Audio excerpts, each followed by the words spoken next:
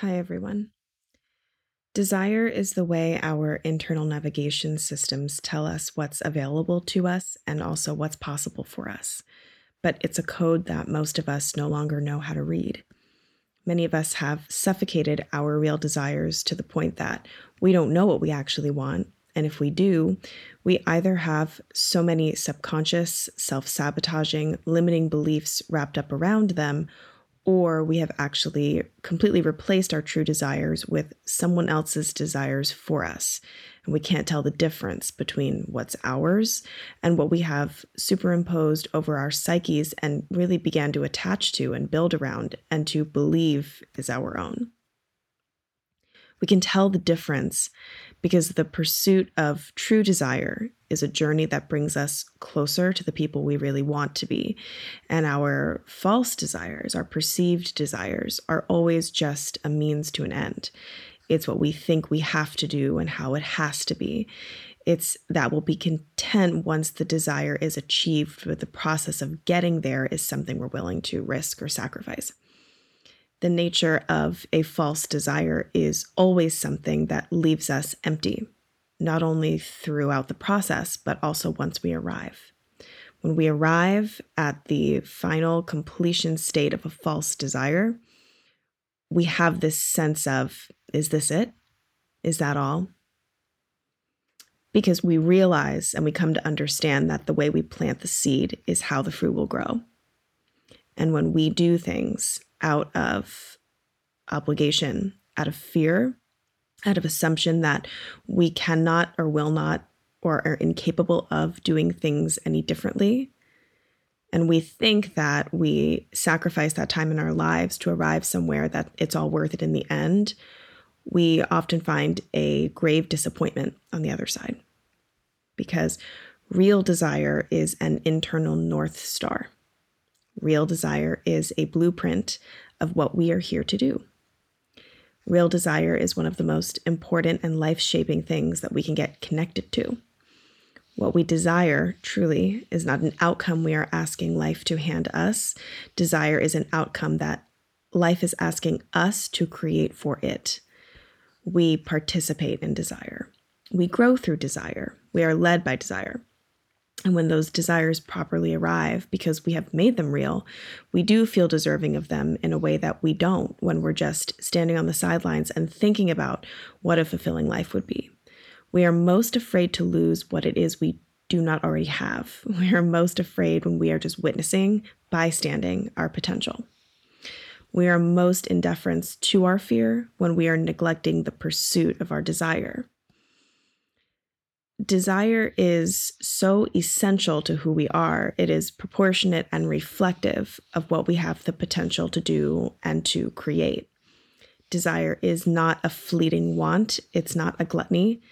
It's not an endless, insatiable need for more and more. Desire is the little spark within that tells us what the makings of a meaningful life would be. And at some level, it's something we are always connected to. But we block ourselves from having total awareness of it when we begin to feel as though acknowledging what we truly want is dangerous. We operate with this sense of, if something good arrives in my life, I need to hold my breath until it's counterbalanced by something equally bad or worse. And this is a generally false perception that we develop as a way of shielding the ego from ego death, truthfully.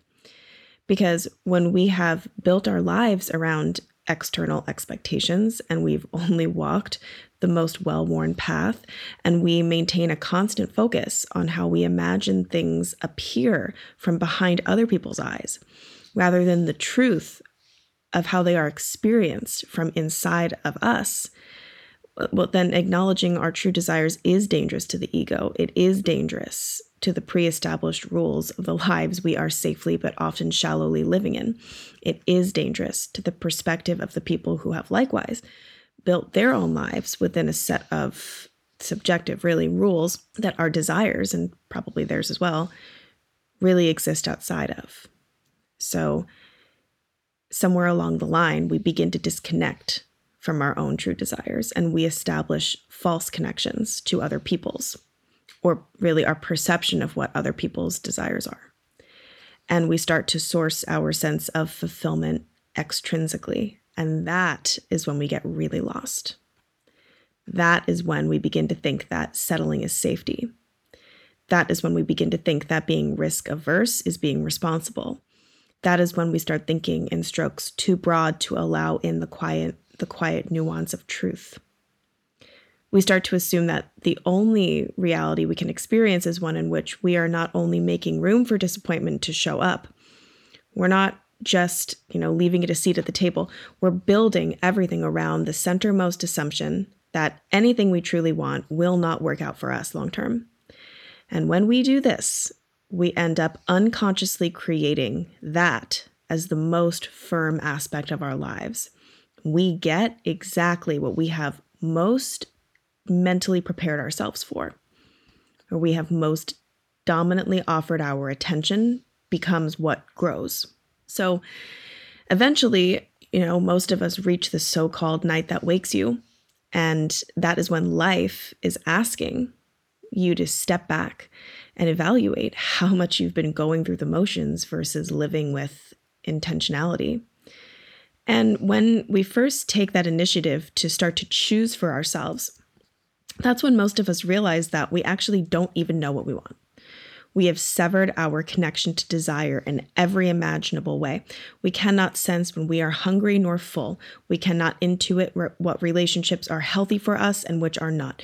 We have an overwhelming sense of something being wrong and not being able to pinpoint what. We have all of these feelings waving in and out of our day-to-day life.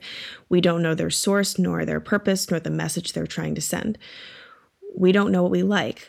But at the same time, we'll have a firm grasp on what's in, what's trendy. It's all things like that where we are disconnected from who we are internally and more connected to what's expected of us on the outside.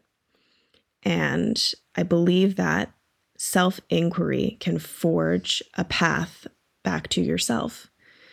And I believe that these 7 questions can help you bridge that gap between the life you built because you thought you were supposed to, and the one that is waiting for you to let go of all of that, to come back to your center and to begin again. So when you do not know what you want, you're going to start right here. Number 1, what is one small, inconsequential thing you know is an absolute yes?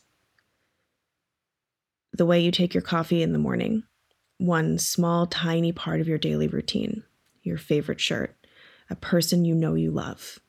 When you are trying to reconnect with your internal navigation system, it's hard to start with, what's my purpose in life? It's hard to start with that huge stuff because the big stuff is complex and it comes imbued and heavy with expectation and unconscious belief and all of this. So to reestablish the connection and the sense of your instinct being able to tell you what is a yes, you have to start small. Start where it doesn't really matter. And then you're going to build and strengthen it from there. It is truly as simple as, what dressing do I want on my salad today? And you'd probably be surprised how often you have a clear knowing of what you want, and then for one reason or another, you override it and choose something different. Oh, I should get that. It's healthier. Whatever is going through your mind. But being able to reestablish a connection at the simplest level between your conscious mind and your full body's intuitive sense of what you really want is something that you have to take step by step. And so that's really square one. Make a list, literally make a list of everything that is a yes. I don't care how small it is. And if you keep that list running, over time, subconsciously, you're going to start looking for more things that are a yes. You really are. You're going to start paying more attention to the slightly bigger things that are a yes. And what you're going to come to start to understand is that as much as desire can be large and clear and directive. Those large, clear directions tend to come to us in these little micro moments, in these little doorways of opportunity that are popping up all day. We sense we desire to pursue a career in some artistic field. Great. The doing of that, the creating of that, the moment to moment capacity to build it piece by piece comes to us in the moment of, I have an idea. Do I trust myself enough to follow it, to write it down, to create through it? So that's why starting this small is important, because what you'll eventually come to find is that even with the big stuff is made of a whole lot of little stuff all put together. So bring yourself back down to the ground and start making a running tally of everything that is even the smallest sense of guess. Question number 2 is, what is your fear trying to protect? Fear shields where interest lies.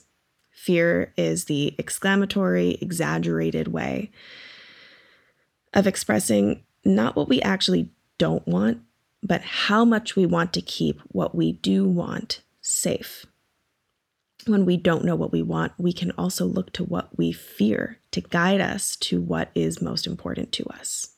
You're afraid of rejection because connection is your desire. You're afraid of failure because validation is your desire. You're afraid of change because consistency is your desire. It's not about abiding by the fear and allowing it to tell you what you will or will not, can or cannot do. It's about letting the fear show you what you actually care about, really, really deeply. And then letting it show you what you need to rebuild your life and your comfort zone around. When we can't get connected to desire, fear is often in the way, but they're kind of two sides of the same coin. We wouldn't be afraid of what we do not at some level deeply care about. And I find that the amount of fear we feel is proportionate to the depth at which we love or are connected to that thing or desire that thing, really. Question number 3 is, what opportunities do you have right now that you will not have again? If you could look back or imagine looking back at this time of your life a few decades from now, would you be able to see with more clarity that you were sitting in the middle of an opportunity and didn't realize, or many opportunities and didn't realize what doors were open and you were just walking right by them? If retroactively imagining this moment isn't helpful for you, imagine yourself 1, 5, 10 years ago. Imagine that version of you looking at you today. That version of you who might have been waiting for this moment. That version of you who would also very, very possibly see many opportunities right here and right now that you are overlooking. Scale back and recognize the potential of the moment. Imagine it in the totality of your life. In this exact moment, what is being offered to me that might not be offered again? And will I choose to take that chance, take that opportunity, accept that challenge? Question number 4. What is most notable to you about other people's lives? I always say that everything is like one big old ink blot test. So it's not what's on the paper, but what within it that you see. It's very telling. And our perception of other people is very much that way. We can truly look to other people to see unconscious elements of ourselves. And we can recognize them through what gives us the strongest emotional reaction. So what we find beautiful about someone else is often a facet of our own beauty that we cannot see. What we dislike about someone else's life choices very often contains within it an element or a trace or a slight mirror of some disassociated aspects of the things that we are also doing and choosing and do not realize. What we find inspiring about someone else's life is often not because what they have is so extraordinary, but actually because what they are doing seems within reach. It seems possible at some level. And you'll notice that what you tend to find most moving and gripping and heart-opening about other people's lives, it's not the people who are living at such a level that is so far removed from the reality that you see and know. It's the people who seem like they are 1 to 5 degrees of proximity away from you, acting on inspiration that you also know you have, pursuing a desire or a path you also know you would like, living in such a way that at some level you can recognize would also be available to you. So ask yourself truly, both the high and the low of it, what inspires me, what annoys me, what is an absolute no, what fascinates me, what life do I know for sure I do not want? What life do I know for sure I would maybe be very into? And again, you're gathering all of this, not imagining your own existence, but other people's. You're using other people as a sort of mirror practice. And it can be really revealing and really helpful to get a stronger gauge and seeing it in someone else. What is a yes and what's not? Question number 5 is, what makes your body contract and what makes it expand? So where the brain can often overlay narratives of what is right and good and wrong and whatever else, the body has a greater, deeper, and fuller wisdom. And where our conscious minds fail us, our bodies will often step in and intervene. If you can get connected to your body's subtle responses, where the second brain in your gut, literally, is speaking to you, it's doing it through an expansion or a contraction. And this is really kind of straightforward and literal. I mean, notice your shoulders and your chest when you're with a person or in an experience. Are you opening or are you shutting down? We think of life as being just, a choice between love and fear, but what it really is what expands us, what opens us, what initiates growth, what blossoms, what moves, what flows, and what doesn't, what stagnates, what sticks, what makes us feel like we're boxed in and there are no other options. And in this particular scenario, this isn't like a metaphor. This is a literal physical acknowledgement of the subtle sensations that your body is using to try to communicate to you. So it's really a call to pay attention to your own body language. The conscious thoughts that are coming in and out of your mind are such a small fraction of what's really going on in the totality of who you are. Paying attention to those subtle cues can contain within them an enormous amount of information and wisdom about what you are responding to and what you are shutting down to. Question number 6 is an extension of that, but at a bigger scale. What gives you as much energy as it takes? And what takes with no capacity to give anything back? So if you look at the greater patterns within your life, you might have those subtle contractions or expansions in your body, but at a much clearer, bigger scale. When you are done hanging out with someone, how do you feel? After you've spent a significant amount of time with someone, how do you feel?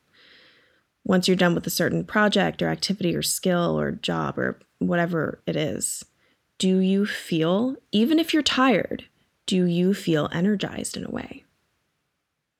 Really, even if you're exhausted, even if you need to rest, even if you gave it all you've got, do you come out of it feeling ready to go back in, feeling affirmed, feeling supported? It's not that every single thing in our lives is meant to be or even can be a direct and exact equal energetic exchange. That's not what it is. It's that when we are giving ourselves to the things that deeply matter to us, the act of selflessly giving in and of itself gives back to us. Like when a parent is loving and caring for a child, it is taking everything that they have got, mentally, emotionally, physically, financially, everything. But it is that unconditional, deepest possible, fathomable love for that child that's giving it all back. It's not that the child themselves is specifically and directly giving something back in that moment, but that the act of caring for them is a function of something so deep and meaningful and true that when it takes it all, it gives it all back in different ways. And so that is what you want to start paying attention to, because the things that drain you, and that's it, they just drain, are taking from you. And the things that are really and truly right for you and really aligned with your desires, they are inherently energizing. They are inherently inspiring. When you are with the right person, your life doesn't settle down, it takes off. When you are in the right work, you expand and you develop. When you are pursuing the right things, your life grows and opens up. So what starts as that subtle contraction in the chest and the body, over time becomes something much larger. And you know it because of how you feel. It's not that the only things that are right for you are the ones that are effortless and unchallenging and don't demand anything of you. It's not that. It's that in the effort and in the challenge and in the demand, you find something so inherently worthwhile that you become strengthened, you become motivated, you become encouraged, you become reconnected to yourself through the doing of them. And number 7, the last question is, in the simplest terms, what have you always really wanted out of life? When you were a child, what lit you up? I have so many memories of being little, and I was so imaginative, and I remember being like on the cold tile floor of the basement of my parents' house and just like writing and drawing and creating. And I was outside until the sun went down. I was always calling my best friends and staying up past my bedtime to draw something that was inspiring to me. And, I see so many of those elements. It really brings a smile to my face because I see so many of those elements reflected back in a more mature way in my life now. And they feel even more powerful now than they did then. And those true and simple things brought some of the greatest and deepest joy. And sometimes I think we overshoot. I think we forget that at the core of it all, what almost all of us desire is love, connection, community, purpose. And I think that sometimes it's easier to listen to or believe in the louder desires, the ones that are aspirational or seem impressive on the surface, or tell, an awe-inspiring story, or that make for a good elevator speech. The ones that we imagine putting together the image of and presenting to other people, and we get that affirmation and validation because it's unique, it's interesting, it's out there, it's ambitious, it's wild, whatever it is. And yeah, that can be part of our desire. But sometimes it's even more important to listen to the quieter ones. If your desire is to learn how to enjoy the afternoon, how to love the people you have while you still have them, to be at peace and centered each day, to work on your mental health or your physical fitness. These desires sometimes can seem too simple to be as legitimate as the bigger, stronger, louder ones, but I find the opposite to be the case. that the simpler the desire is, usually the more true it is. And so I think that sometimes it can be really tempting to try to draft up the most dramatic vision of our lives possible, thinking that would evoke a sense of such intense wanting, it would become undeniable. But I think what's undeniable is the quiet, soft truth that's living inside of you, waiting for you to turn back inside and look it in the eye.